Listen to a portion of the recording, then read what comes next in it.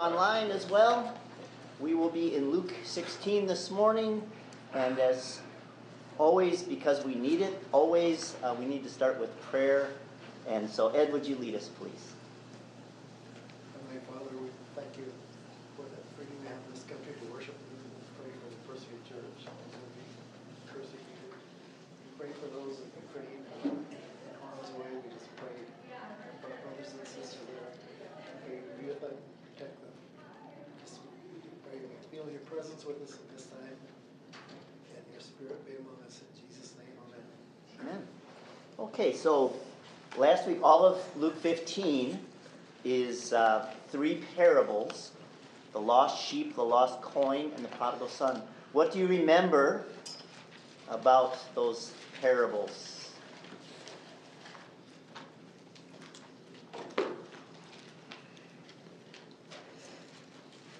Great rejoicing when lost soul is saved. Okay, that was in stereo, so I need one at a time. So, Ed, why don't you go ahead first, and then Paul will hit you. Go. They were aimed at the Pharisees and teachers of the law. Why were they aimed there? Because it was to bring, Pharisees should be looking to bring people to him by their actions. Okay. Paul, want to add to that? There's great rejoicing when there's lost souls that are found. Okay. And were the Pharisees rejoicing? They were not. What were they doing? They were grumbling. Okay. So, anything else you want to remember about the triple parable? It's basically a parable with three parts, but it's the same point every time. Okay. Well, let's go ahead and start Luke 16 then. Would somebody read the first three verses? Luke 16. He also said to his disciples, "There was a certain rich man who had a steward, and an accusation was brought to him that this man was wasting his goods. So he called him and said to him, 'What is this I hear about you? Give an account of your stewardship, for you can no longer be steward.' Then the steward said within himself, 'What shall I do? For my master is taking the stewardship away from me. I cannot dig. I am ashamed to beg.'" Okay, thank you. So what's a steward? Maybe you have the word manager. What's a steward?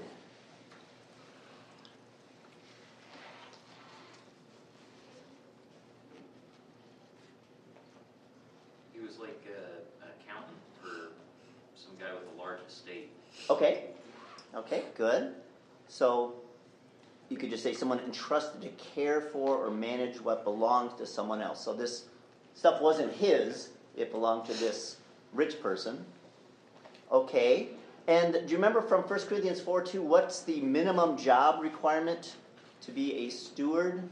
If you're filling out a job application for the position of steward, what's like the minimum requirements that you would read in the posting? 1 Corinthians 4:2 says, "It is required of a steward to be found faithful," right? If you're handling somebody else's stuff, you need to be honest. You need to have a reputation for integrity. You can't just be playing fast and loose with other people's stuff. Okay, so why is this particular steward losing his job?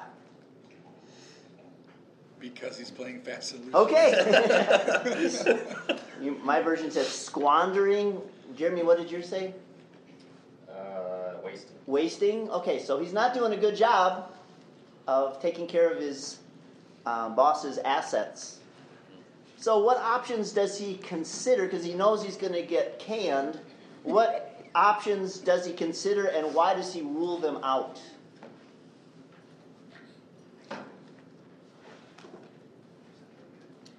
Working. Okay, why doesn't he want to work? He's not strong enough. Not strong enough to dig, and then why doesn't he want to beg? Shameful. Shameful. Okay. Maybe you just live on government checks for a while. So he comes up with a plan. Would somebody read 4-7?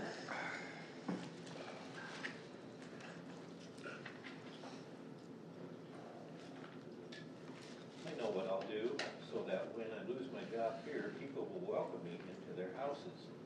So he called in each of his master's debtors He asked the first, how much do you owe my master? 800 gallons of olive oil, he replied. The manager told him, take your bill, sit down quickly, and make it 400. Then he asked the second, and how much do you owe? 1,000 bushels of wheat, he replied. He told him, take your bill and make it 800. Okay, thank you. So this is the original version of Cooking the Books. And what's the gist of his plan? What is he doing by doing this? Making friends. Okay. And why does he need to make friends at this point? He's going to need a place to go. Okay. Okay. So what else could we add to that? You're right. In a more general way, what could you say? He would rather them be indebted to him than to his master. Okay, that could work. It also looks like he's doing something. Okay, he's doing something. We're getting really warm here. I would say he's using opportunities that he has in a short window of time to prepare for future contingencies. Okay? Once he's not working there, once the boss actually says, you can leave now, here's your box of stuff that security will escort you out with, then he has no more recourse to try to do something like this. So there's this little window of, I could take advantage of the opportunities I have in this position for a short time to look out for myself down the road, because I am going to need some friends, I am going to need a place to crash, I am going to need some favors to call in, and so this is a way to do it. Okay? And Jesus isn't saying anything about the pros and cons of that. Okay? So he just says this is what the guy does. So any questions so far on this unjust stewards? That's what his name is often called, the unrighteous steward's plan. Sound like a good plan? Okay. Well, the master has a comment for him. So let's read 16:8.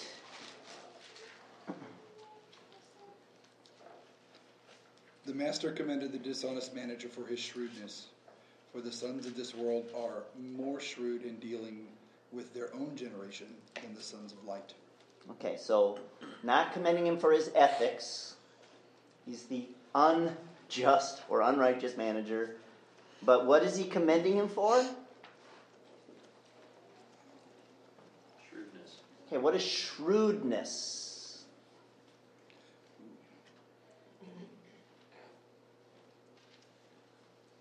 When Jesus says, be as wise or as shrewd as serpents, what is he saying? What does it mean to be shrewd?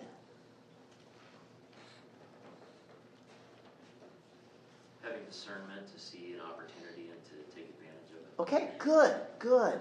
So if you look at it in the dictionary, maybe you were Googling while I was asking, marked by clever, discerning awareness, acute in perception and astute in judgment. Matthew Henry says, improving a present opportunity to provide for a future necessity. Just remember that part. Improving a present opportunity to provide for a future necessity. So why does Jesus say the sons of this age? Who's that? Who are the sons of this age? Pardon me? The people he was talking to at the time, and probably us, would be the unsaved. Maybe? Okay, I would say unsaved, the people of the world, because he contrasts it with whom? Sons of light. So he's making a contrast. It says this, people of this world, the people that are just living for this world, do better at being shrewd than the people that are following me. So why would he say something like that? There's wisdom in what they're doing, in a sense. Okay. Just not with the same kingdom perspective. Okay, good. What else would I add to that? Why are the sons of this age more shrewd than disciples of Jesus?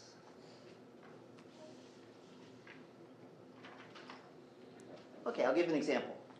This is courtesy of Louis Giglio. How many of you ever heard of Coca-Cola? Thought so. Just about everybody in the world has heard of Coca-Cola. They are in 200 countries. How did that happen? Because they had a dream that they would put a bottle of Coke in the hand of every single person on the planet. That was their mission statement. So, what did they have to do for that to happen? I mean, anybody can put that on paper. What kind of stuff do you have to do to get a bottle of Coke into billions of people's hands? You got to truck it somewhere. Okay, let's go. Have a shout out for the trucking business, all right? You gotta market. Market, okay. Make people want it. Make people want it, good. What else is involved? You get a catchy jingle. Jingle, yeah, they've had plenty of jingles. Got to negotiate with foreign countries and getting their product in there. Okay, right. Yeah. How about things like willing to travel, willing to take risks, willing to endure unpleasant climates, investing a ton of money, all to reach the world with carbonated sugar water. And that's all it is. Carbonated sugar water. But people have literally risked their lives to go to some tropical island in Borneo and risk malaria and whatever else you could get in a nasty climate because they want to sell a bottle of Coke to these people. Okay? So, I think what Jesus at least raises the question is, are the sons of light as creative and resourceful and shrewd and willing to take risks, for example, in getting the gospel out to the world? I think that's a fair question. That's an argument William Carey used in the 1700s to launch the modern mission movement, is the East India Company risks their lives literally to get on ships and go to India to get tea and bring it back. How come we're not willing to go to India to bring the gospel? What's wrong with that picture? The sons of this world are more shrewd, different kingdom values. They're looking at the kingdom of this world, but they're all about it. And how much more should we, who have something much more valuable than tea or carbonated sugar water, be thinking, at least, and acting to reach others? So, any comments or questions? That's not a guilt trip. That's just Jesus saying a reality. The sons of this world are pretty sharp, attaining their own goals, and my disciples could grow and learn something from them. Is that fair? Shout out to India over there, by the way. Okay. So verse 9. Let somebody read verse 9. I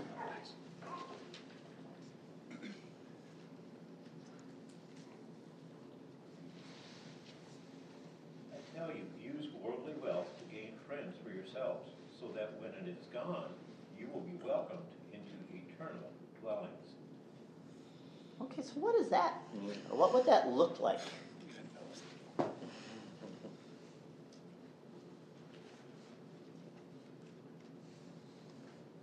Use your earthly means to bear eternal fruit. Okay, good. Very good. So what might that look like?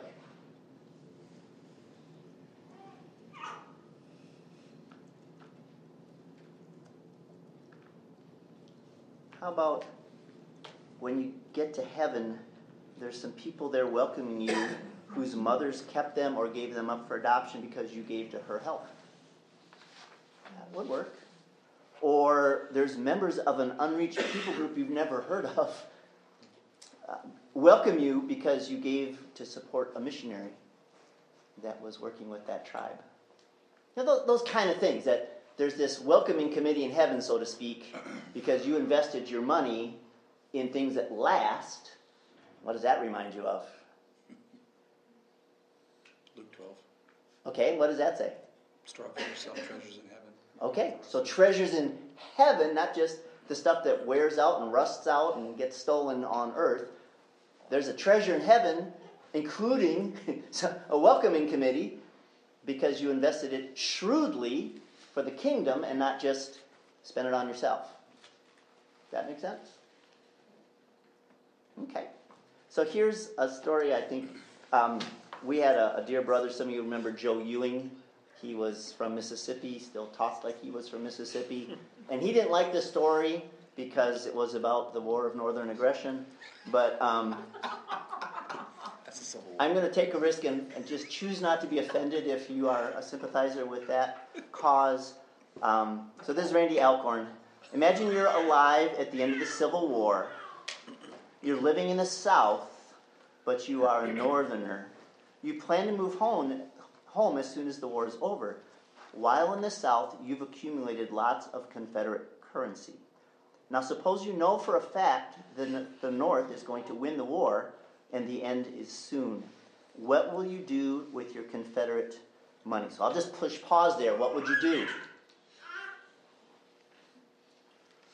You've got all this Confederate money. You know the war's going to end. What would you do with it? Buy a bunch of stuff you could take to the North. Okay, good, Get rid of good. that money. Or his way of answering is, if you're smart, there's only one answer. You should immediately cash in your Confederate currency for U.S. currency, the only money that will have value once the war is over.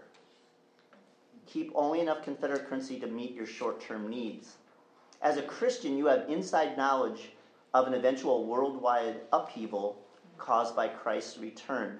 This is the ultimate insider trading tip. Earth's currency will become worthless when Christ returns or when you die, whichever comes first. I just think that is a great story. You know, and if you don't like the Civil War version, you could think you're living in Germany, you've got a bunch of marks, you know that's going to be worthless when the war is over. You invested in something that's going to last. But whichever war you want to pick, the illustration works of this life is temporary. This money we have is like Monopoly money. It's useful now, but eventually it will be absolutely worthless. So Jesus is saying in Luke 12 about investing in treasures in heaven, and in this story, make it count. Think long term. I mean, investment guys, I mean, not that I have an investment guy, but because I've read Randy Alcorn, they say, don't think short term, think long term, and they usually mean out several years. Don't just look at the stock market today. Think long term, it usually goes up. And Randy Alcorn says, yeah, think long term, like 300 million years from now. And again, we just don't think in those categories usually. We're just thinking, okay, got to get the kids through college, or got to pay for this, or whatever. And that's okay. But if we're sons of light, we need to be more strategic than just what everybody else does with their stuff. Does that make sense? Everybody feeling guilty yet? That's not my goal. That's not Jesus' goal. He's just saying, learn. Learn from the sons of this age. They're pretty sharp about how they invest their money to get short-term gains. Be sharp about long-term gains, like eternal gains. Eternal investments. People welcome you when you get to the gates of heaven. Okay.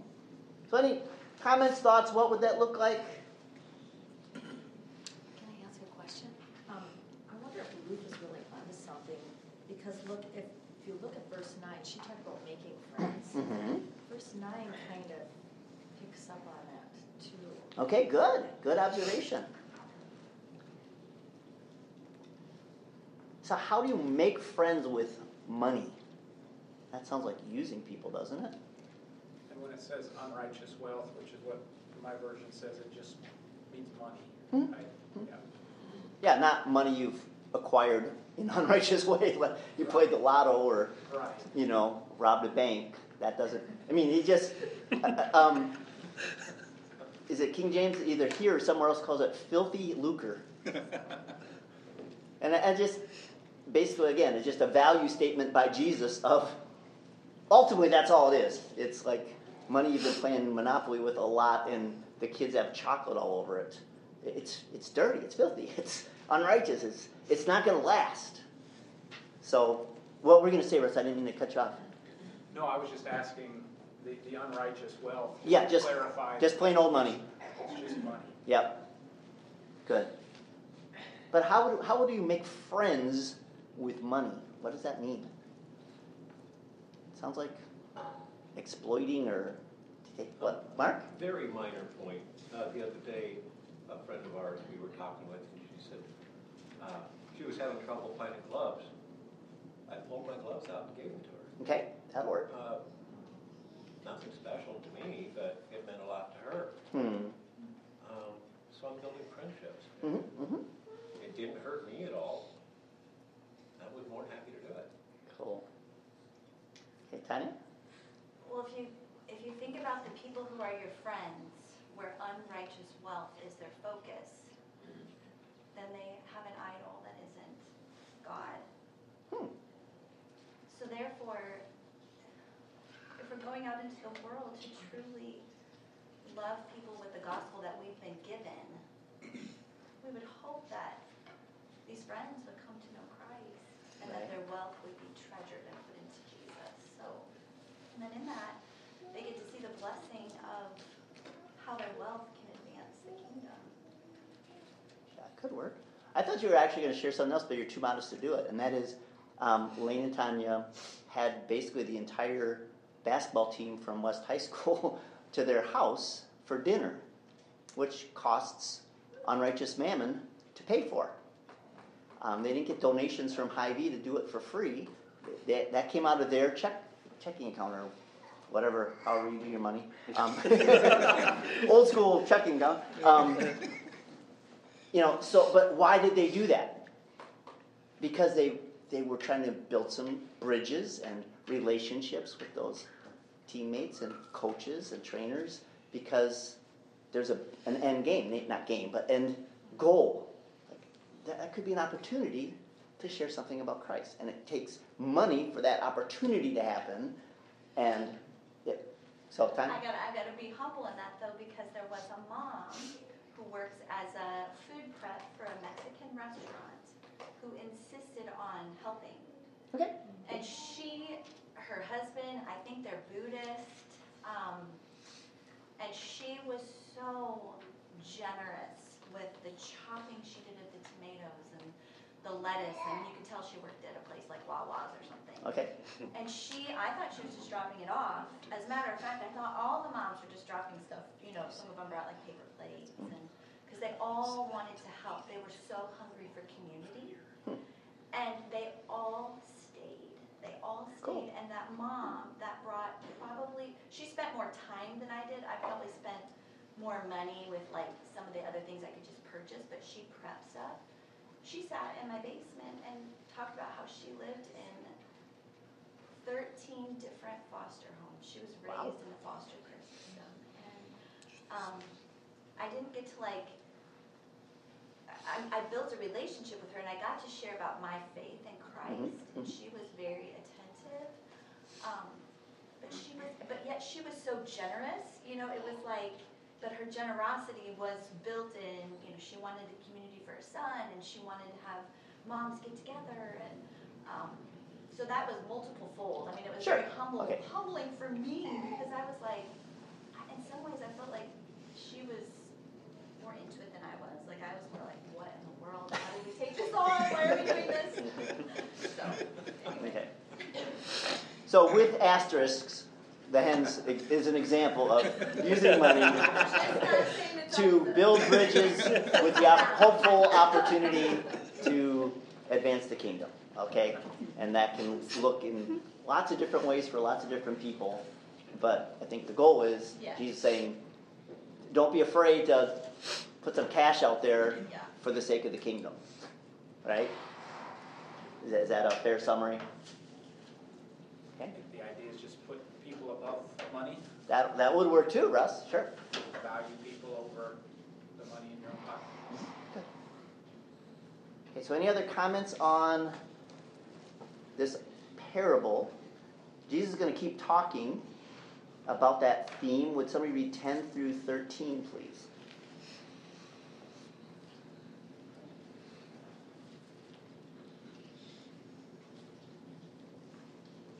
One who is faithful in a very little is also faithful in much. And one who is dishonest in a very little is also dishonest in much.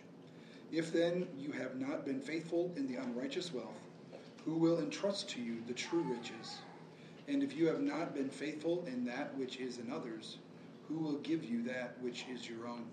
No servant can serve two masters, for either he will hate the one and love the other, or he will be devoted to the one and despise the other. You cannot serve God and money. So how does Jesus refer to the stuff we are stewards of now? It's not ours. It's not ours. So we're managing what belongs to somebody else. And then he, again, calls it unrighteous wealth again. So what's the contrast? What happens if we're faithful with this stuff? Then we're entrusted with true riches. Okay? And it's, whose is it then? It's our own. Our own. Okay, so there's double contrast there. Right now we're stewards. Someday we'll get what is rightfully be able to call our own. Right now it's unrighteous mammon or wealth. Then it's true riches, which tells us this stuff isn't true riches. Right? Is that a fair deduction? This isn't the real thing. This is monopoly money. It's nice while it lasts, but you need to see it bigger, like the way Jesus does, and not just the way the world does. Why does Jesus say you can't serve two masters? Isn't that kind of black and white? Because they're in conflict with each other. Okay. Can you say more about that?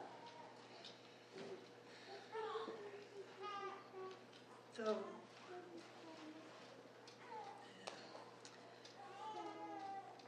I'm trying to think of the word. I can't okay. think of the word. That's it. I don't mean to put you on the spot. I just think you're onto something. Yeah, no, the things that are important to both of those are opposite or conflicting, or like mammon and God. They're just not. There's no intersection between them. Okay. With your heart, where your heart should be. Okay. What else want to add to that? Why we can't serve two masters? Well, you can't have two full-time jobs. That's just not going to work. Okay. You've got enough time, you've got enough energy. It's no good. It's not possible from a practical level. Okay. There was a lawyer that we first met when we came here. He had 2 different girlfriends at the same time. And at one point he told me, now I know why the Bible says not to have no one can serve two masters. I thought that was quite an application.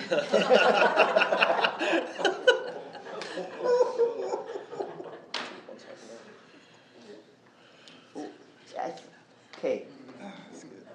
Besides the logistics of it all, what about the heart? How much room does a heart have for a supreme love?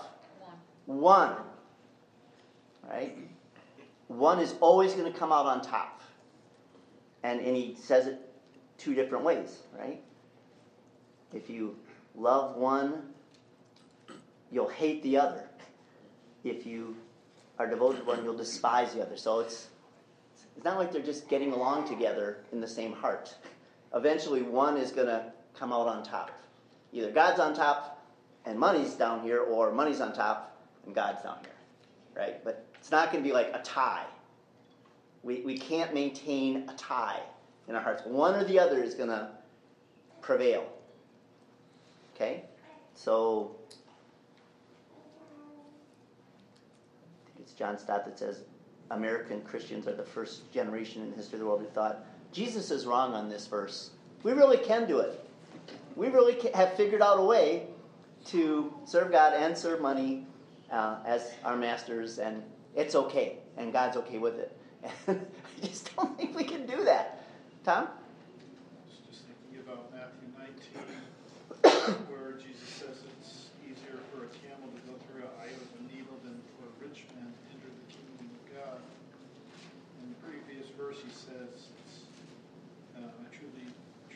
say to you, it's hard for a rich man to enter the kingdom of heaven. I think this speaks of the battle of our fallen flesh and our flesh's true love for money and comfort and all that comfort that money brings. It's such a big battle that if you have a ton of money, you really don't have any need for God in your life. Good.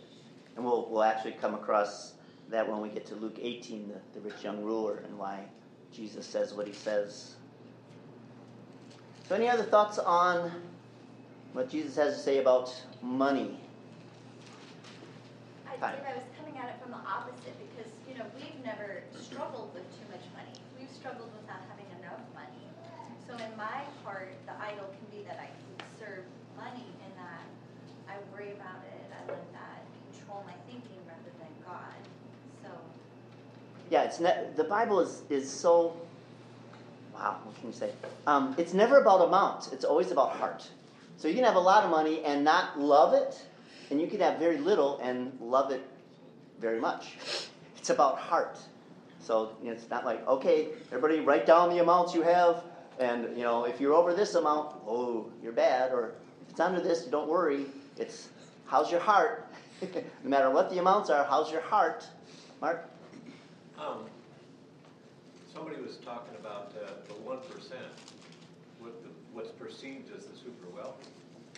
But if you go worldwide, we are the 1%. Yeah, or at least the 2%, sure. Yeah. Yeah, most of the world survives on $1 or less a day. So we are, in the world's eyes, we're very wealthy. Mm-hmm. Well, the Pharisees had a comment about what Jesus is saying. They don't particularly agree. And so would somebody read 14? The Pharisees, who were lovers of money, heard all these things, and they ridiculed him. Okay. So, ridicule or scoffing means what?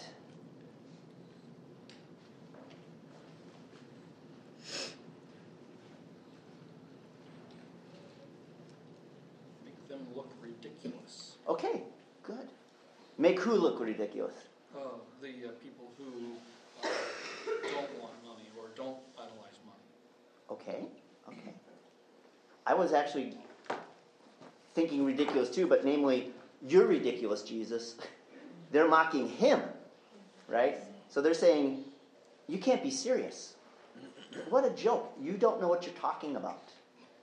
Okay? Because they love money. That's why they're talking that way. They love money. So clearly Jesus must be wrong. It can't be them. It must be Jesus. All right?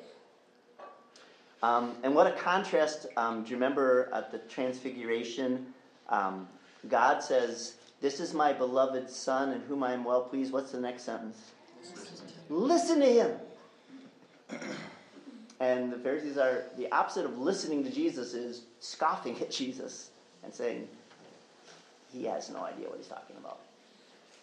So that's a scary heart. And again, it's about love. They love money first.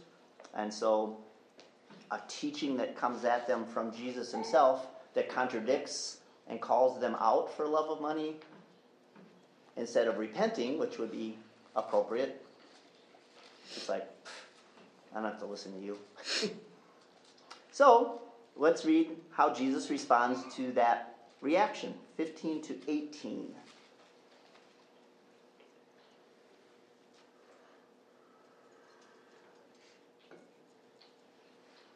And he said to them, you are those who justify yourselves in the sight of men, but God knows your hearts. For that which is highly esteemed among men is detestable in the sight of God. The law and the prophets were proclaimed until John. Since that time, the gospel of the kingdom of God has been preached, and everyone is forcing his way into it. But it is easier for heaven and earth to pass away than for one stroke of a letter of the law to fail. In 18, did you say? Yes, please. Everyone who divorces his wife and marries another commits adultery, and he who marries one who is divorced from a husband commits adultery. Okay. So what? Oh, let's go to John 12:43, because I'll give you a hint on the next question. John 12:43. How about 42 and 43? Nevertheless, many even of the rulers believed in him, but because of the Pharisees, they were not confessing him, for fear that they would be put out of the synagogue. For they loved the approval of men rather than the approval of God. Okay, so just gave you a hint. What's Jesus' basic point when he comes back at the Pharisees for scoffing at him for what he just said? You care more about what people think Then what? than God. Boom. Good. Both about money, and then he adds another category about marriage. Okay, so just to give you a little background, there were two schools of thought in Jesus' day among the rabbis about how open the question about divorce was. And Hillel said it meant that a man could divorce his wife if she spoiled his dinner by putting too much salt on his food, if she went out in public with her head uncovered, if she talked with men in the streets, if she was a brawling woman, which meant her voice could be heard outside the house. And remember, they don't have soundproof windows. This is just like... she spoke disrespectfully of her husband's parents in his presence, if she was troublesome or quarrelsome. And then a certain Rabbi, Akaba, said that if he found a woman whom he considered to be more attractive than she. So, in other words, a very loosey-goosey approach to, you can bail out any time for any reason on your spouse. Okay? So that's the audience Jesus is speaking into. Like, divorce is no big deal. Just, too much salt on your food. Well, get rid of her. Why would you want to keep her around? So here's the contrast. Here's Jesus saying, take God's word seriously. Jesus said things like, remember, they were asking, can you get out of a marriage for any reason at all? And Jesus said, have you ever read the Bible? From the beginning, God said, what he has joined together, let no one put asunder. God puts people together. It's not to be broken. That's what God says. And here's people saying, if you put too much salt on it, you can get out. So it's just a call to say, let's take God and his word seriously about everything. Money, marriage, everything. And not care as much about what people say. Because in our culture, you can find anybody to say anything, right? So don't get your cues from the culture. Oh, don't worry about money. Don't worry about marriage. Don't worry about... Find out what God says and then follow what God says. Do you agree with that summary? There's a verse in Psalm 119, 128 that says, therefore I esteem right your word concerning everything. What God says about every subject, we esteem right. Whether it's popular or not, whether it's easy or not, whether it shakes up our value system or not, God's word is the final authority. We submit to that because we have a new heart. We care more about what God says than what anybody else says.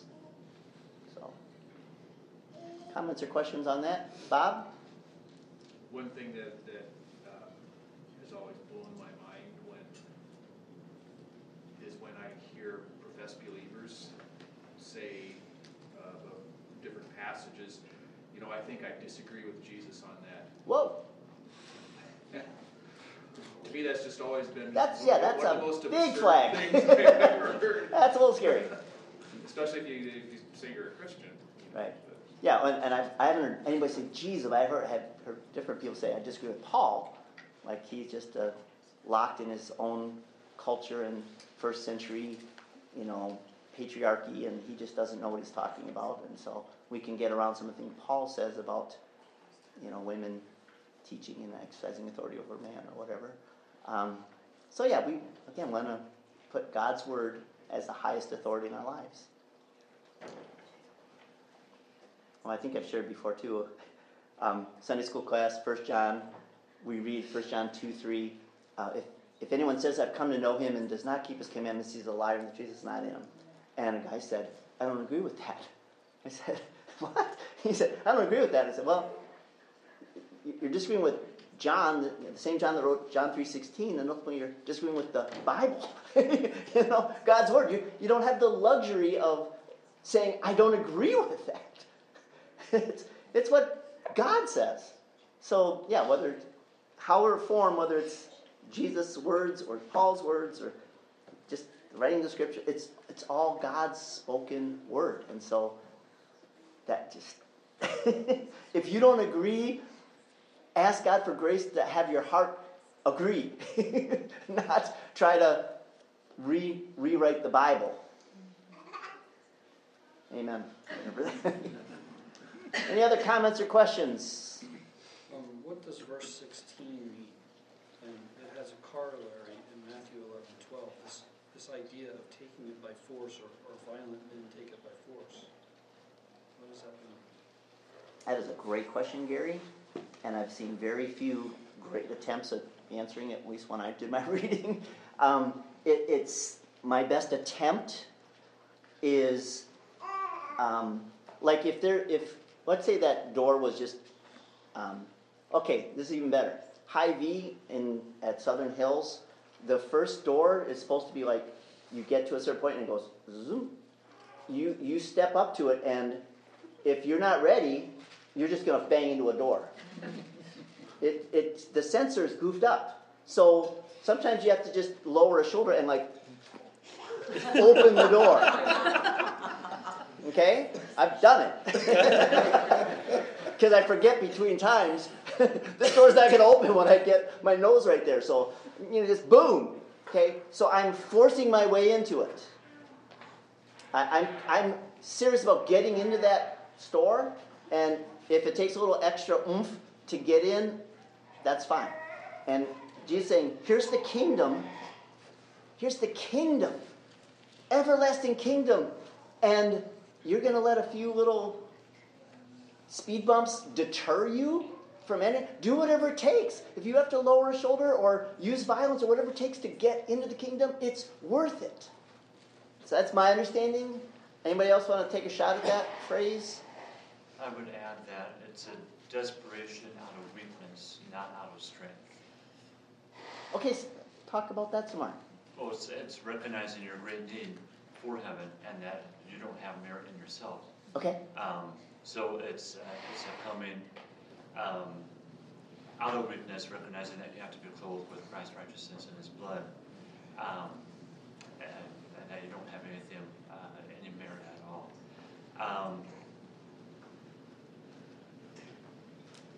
Yeah. Okay, so we don't get any points for forcing our way in, maybe is what you're saying. It's like, okay, I'm better than other people because I made the effort and they didn't. Either I'm weak, I'm helpless, I've got nothing to bring except the sin I need to be rescued from. Okay, and especially Pharisees who are thinking, yeah, I'm chalking up the points. Yeah, no merit on our side at all. Okay, thank you.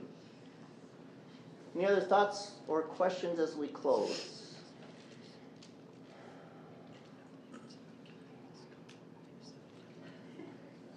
Okay, well, Lord willing, next week we'll look at the rich man and Lazarus. And let's close a bit. Paul, would you lead us? Father God, we thank you for this time today in Sunday school. We thank you for your word. We pray that you would use it to minister to our hearts. Pray for Pastor as he delivers the message later. We just pray for open hearts and minds, and we thank you for this time together. It's in Jesus' name we pray. Amen.